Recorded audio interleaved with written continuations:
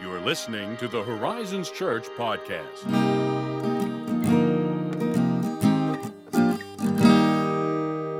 Good morning, Ethan. Good morning, Josiah. What's good today?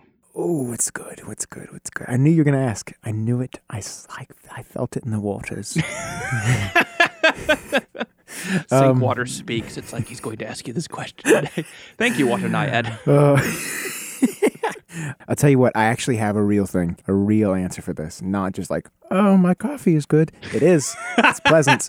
But I recently rehooked up my turntable and monitors and got it all set up. It's been a while, right? Having moved into a new place, I didn't ever really have a good home for it. You know what I mean? Sure. Now it's like there's a spot, open concept. It's good all the time. You know what I mean? It's great. Put a record on and... Yeah. And so I thought, you know what? It's been a while since I bought any. And yet I have all of these albums that time has proven that I love because I've had them fully downloaded through Spotify for months. They're like my favorite albums. Yeah. Why don't I own them on vinyl? Why don't you? So I went on a shopping spree and got them all. Got them all. And Yeah, you the did. last one arrived today. I'm Nice. so excited. I just Nice, got all my favorite stuff from the past year and a half. Analog. Oh, it's nice. That is Yep. pretty good. You know what's not good? Oh, it's not good. Heresy. Yeah, actually, you're right. I cannot contend. That is... It's not good. But if you've spent enough time on the internet, you've probably actually... Ooh, Yeah, well, if you spend enough time on the internet, you've you've encountered a lot. encountered a lot. Yeah. Some wonderful, some like... Deplorable? Yes. I mean, I was trying to think of a really Yeah. vile image. Craven. But that's Craven's a great word. Yeah. Craven is a great It word. is. Got all the right consonants. I was thinking the same thing, right? Craven. Anyway, you've been on the internet. I have. It can be a rough place. You can. And if you spend enough time in the right corners of the internet, you've probably heard people labeled with that great scarlet letter of Christendom, which is not an A. No. For adultery. I mean, that could be, It depending could on be. where you We go also and take what's issue there. happening. Yes, but also we have another one, which is H for heresy. Yeah, we do. Dun dun dun. Exactly. Little ominous music, like he's a heretic. Mm-hmm. Burn him. And the camera zooms in very quickly, like a Tarantino film. Exactly right. Oh yeah, I mean, I myself, I've seen people give out the title of heretic in the same way that Oprah Winfrey likes to give out cars, or at least she Yeah. did once upon a time. You're a heretic. You're a heretic. Everyone here's a heretic. Yeah. I'm going to be wary of those corners. I'm going to avoid those corners from now on. It's for the best. Because that's... But you take anger and anonymity and basically zero repercussions forever. That is a great recipe for just abuse. Yes. Frankly. Until you stand before God one day and give an account of every careless word you speak. You got a point there. But anyway. Shoot. So, yes, and the one thing that is hardly ever clear to me when someone uses the word heresy in these contexts is, as always, what do you mean by that? I knew it was coming. Yeah, everyone knows. Like, oh my gosh, Josiah, the same question. I love it, Yes. though. It is my favorite question to ask, okay? It's such a good one. It It's so helpful. is. Okay? I affirm this. And I also feel like this is just I refuse to consider your perspective alongside my theology, so maybe I'll just burn you with the digital stake instead. I feel like it's pure emotional reaction. Oh, that's a good image. I like that. The digital stake. Take them there. Burn him, set it on fire. No, I think you're exactly right, because based purely on what I have personally witnessed the most frequently, the word heretic is most commonly used to just brand someone who simply disagrees with us, right? Whoever it is that's wielding this title and just Yeah. branding people with it, that is, I think, the most frequent use I've seen for it. That's what they most often mean. Like, you have a different view of baptism than our church does. Heretic! Oh, gosh. You interpret that passage differently than I do. Heretic! You just keep going down the list. And part of the problem with that whole approach is that, someone legitimately could be a heretic based on their views of baptism or their understanding of certain scriptures. And possible. it's possible, and their views among other things. But we really have to make sure we understand that a mere disagreement does not a heresy make. Certainly. And that leads to the question, so what is a heresy, and when should we actually use the term heretic? So that way it's not like a boy who cried wolf kind of a thing. you Yeah, know? for sure. I'm not actually certain how cleanly I could define it. Funny enough, I actually think our offshoot cult series offered some context that would help. Yeah. Because you get these situations with straight up denials and contradictions of first-rank doctrines, which that doesn't exactly cover our pet preferences. Yeah. Like you described, it's not exactly the same level. So I think it's got to be, whatever it is, the qualifiers have to be much more critical. Yes, completely, 100% agree. And theologians throughout church history would agree. Oh, that's nice. So I think a short answer would be something like this, that a heretic is someone who strikes at or denies any first-rank doctrine at the heart of the Christian faith. Okay. So basically, if what you are denying or attacking would undo the whole fabric of Christianity, Yeah. that is a heresy. I see. So this is actually where, on another note, for another series we did a while back, the great creeds of church history can make their worth pretty deeply felt. True. Because you get a creed like the Apostles' Creed, for example, and that gives us a common ground upon which to base our understanding of Scripture and thus to judge whether or not a teaching is actually heretical because it strikes at a first-rank doctrine, as opposed to something like, we just merely disagree on how that works. So let's take a concrete example to make sure that we're fleshing this out. It's not in the realm of misty ambiguity. For the best. So baptism. The Presbyterian church down the street from you, or the Lutheran church, I just noticed actually in Bridgeport here, there's a semi-new Lutheran church. Oh. So that Lutheran church, or that Presbyterian church, they're going to baptize babies, little squalling infants, in the name of the triune God. Okay. But a Baptistic church will baptize only professing believers of age. Okay. It's like old enough to articulate the gospel and say, I believe that Jesus Christ is my Savior, He's forgiven my sins, etc., however they want to frame that. So both churches agree that baptism must be done in the triune name of God, right? Father, Son, Holy Spirit. Sure. It's the appropriate administration of this sacrament. And it ought to be administered. It is a command of Jesus. Everyone's agreed on that. Where the Baptistic church and the Lutheran church, Presbyterian church would differ is on the question of who is the proper recipient of baptism. Is it professing believers only or also the children of professing believers? And we don't have time to get into why certain churches approach that issue like they do. My point in bringing this up is that if someone from the more Baptistic church looks at the Presbyterians or Lutherans and calls them heretics for baptizing babies, it's wrong. That is not a heresy. Right. So if both camps are firmly convinced of their views, which they ought to be, otherwise why would you hold them? If you weren't convinced this view was right, why are you holding it? You know what I mean? Exactly. That's kind of pointless. So if they're both firmly convinced of their views, though, then it would be appropriate for each of them to think, if I think my view is correct, and I'm convinced of that based on arguments from Scripture, church history, what have you, it would be appropriate for them to think that the other was in error. But an error is not a heresy. And that really is, I think we blur those lines. I think that's a problem. So an error is just that. It's just a mistake, right? One that, doesn't jeopardize the whole of the Christian faith. A heresy undoes Christianity as we know it. So a difference between who the proper recipient of baptism is does not undo the Christian faith, right? Now, if you said, oh, no, we don't baptize in the triune name. We do like what Christian Science does. Like we baptize in the name of, whatever. Like, you weren't really baptized and now you're starting to get into heretical waters. I was also looking to make a water splash. Yeah.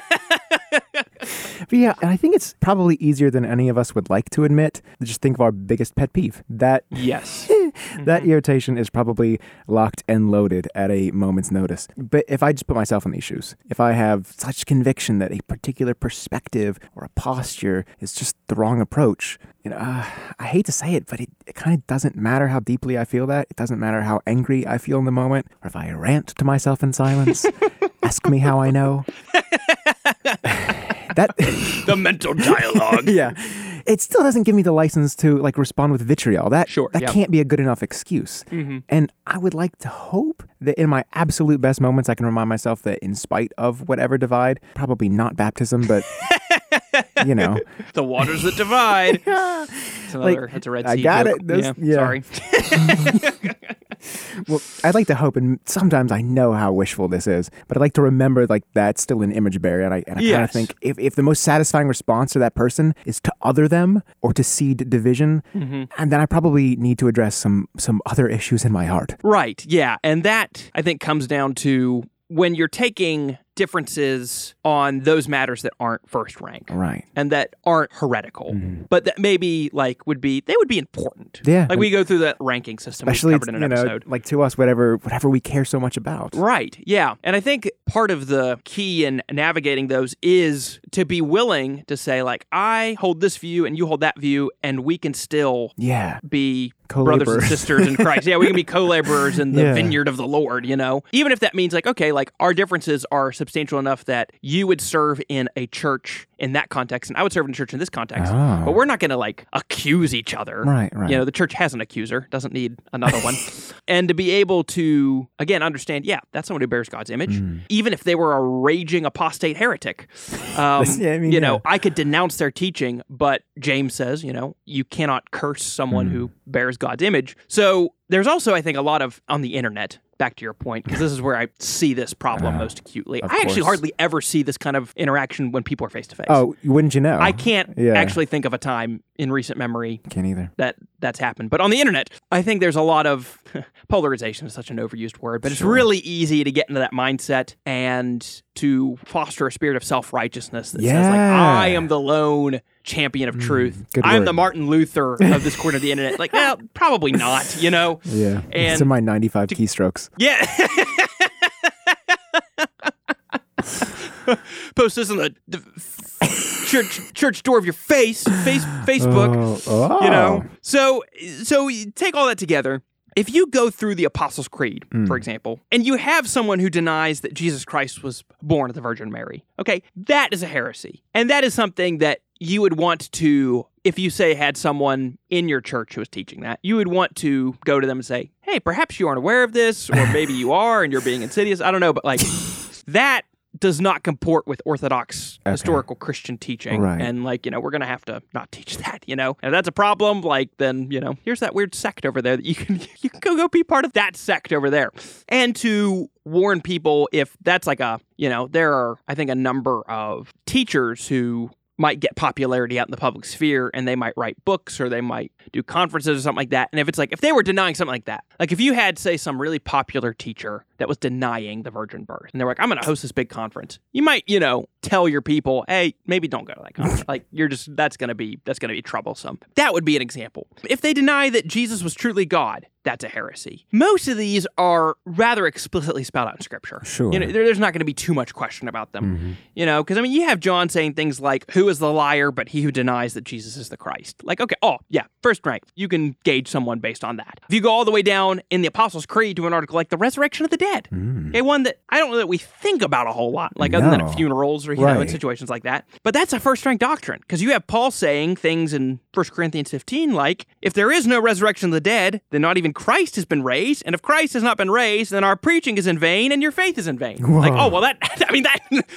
That's pretty clear right there, It's all anathema. Yeah, that's, you can't get around that. And then you have things like the Apostle Peter, 2 Peter 2:1, he says, "But false prophets also arose among the people, the Israelites, just as there will be false teachers among you, who will secretly bring in destructive heresies, even denying the master who bought them, bringing upon themselves swift destruction." And so that's it. It's I think part of some of the concern around this too, whether on the internet or if it's face-to-face, is you get that word secretly, bringing in secretly these destructive heresies. And some of it is, I think, the fear that it will subtly get in. There's this leaven effect. The leaven, it's hidden in the measures of dough, and then suddenly it's oh, wait, it was rotten and now we're in trouble, And I think there's this sort of not completely irrational fear about this stuff, but maybe it gets blown out of proportion. Why don't you just go ask clarifying questions, because civil approach. You'll typically find out, but it's not as fun, Josiah. Yeah, because typically what we do is I can't condemn someone that way.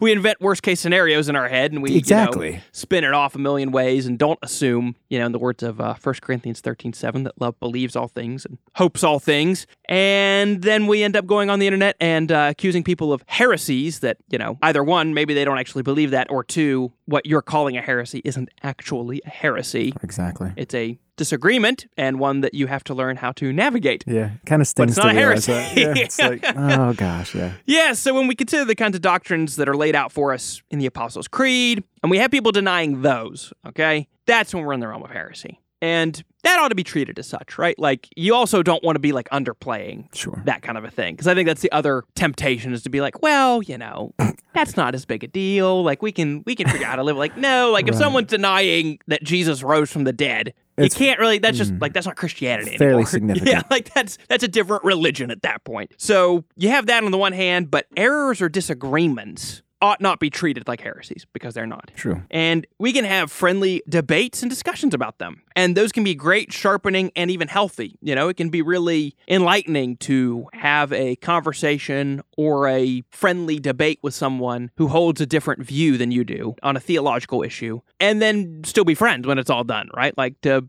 have learned something, be like, oh, I didn't know that you actually thought that. I know you're a freak. Yeah. No, I love you. It's okay. Yeah, like, I can't tell you how many times, and this is, again, part of Second Commandment stuff, like loving your neighbor as yourself, because I can't tell you how many times I've had someone come to me and say, oh, well, you believe that, and then they spell all these things, like, so you also must believe this. And it's like, whoa, no. Like, in fact, how you articulated at the beginning was wrong. If I can, let me tell you what this doctrine and belief actually means. Yeah. And many times people are like, oh, I didn't realize that. We run away with our assumptions. Yeah, and it ends up being a completely like, oh, okay, like, I don't agree with it maybe even, but like, oh, yeah, that makes more sense. Sure. Like, that's not as crazy as I thought it was. And I've had that experience myself many times. Yeah, same. So, again, the church already has one accuser. We don't have any part in his work, and we don't want to be doing that. This is completely, but like, nobody wants to be around a person like that. That's very true. It's just like, dude. It's exhausting. It is. It is exhausting, and it's no fun, and it's just not Christian. Like, again, yes, treat heresy as heresy, but the errors, if you start treating those like heresy, majoring in the minors, minoring in the majors, all that stuff, you end up creating a spirit of discord and disunity, and it's just nasty. It's just nasty. It's gross. To use a word that I am fond of using around my daughters, it's icky. It's icky. Yeah. It is. It put that makes on me feel bumper gross sticker. inside. Yeah. Discord icky. is icky. Get out of here. So yes, that is, what is a heresy in 5 short, I don't know, 5, where did 5 come 5 from? easy payments? I don't know. Discover what heresy is in 5 easy payments of $19.99. No shipping and handling. Yeah, so, maybe one of these days we can even do a mini-series on a list of actual, literal heresies instead of just leaving it out. It's a secret reverse way to do a creed. Yes! Actually, it's funny that I don't think the Apostles' Creed had this history, but like the Nicene Creed, Athanasian, Chalcedonian, they were constructed because you had major heretics coming along, and the church had to refine their language around, well, what is it we believe and how is it that we... So actually, they could... Actual legitimate heresies, ironically enough, in the kindness of God, can serve the church to help them refine the faith, to further distinguish it and make clear what we believe. But yeah, reverse creed. That's the way we have it. Maybe we'll do that. Anyway, if you found this content at all helpful, hopefully not heretical, you want to accuse us of heresy, please, and you want to leave us an honest 5-star review, you can do that Apple Podcast platform. And if you have any questions on this or other things about heresies or any other topic at all, you can email us at podcast@horizonschurch.net and interact with us on social media. So as always, thanks for listening, and we'll catch you next time.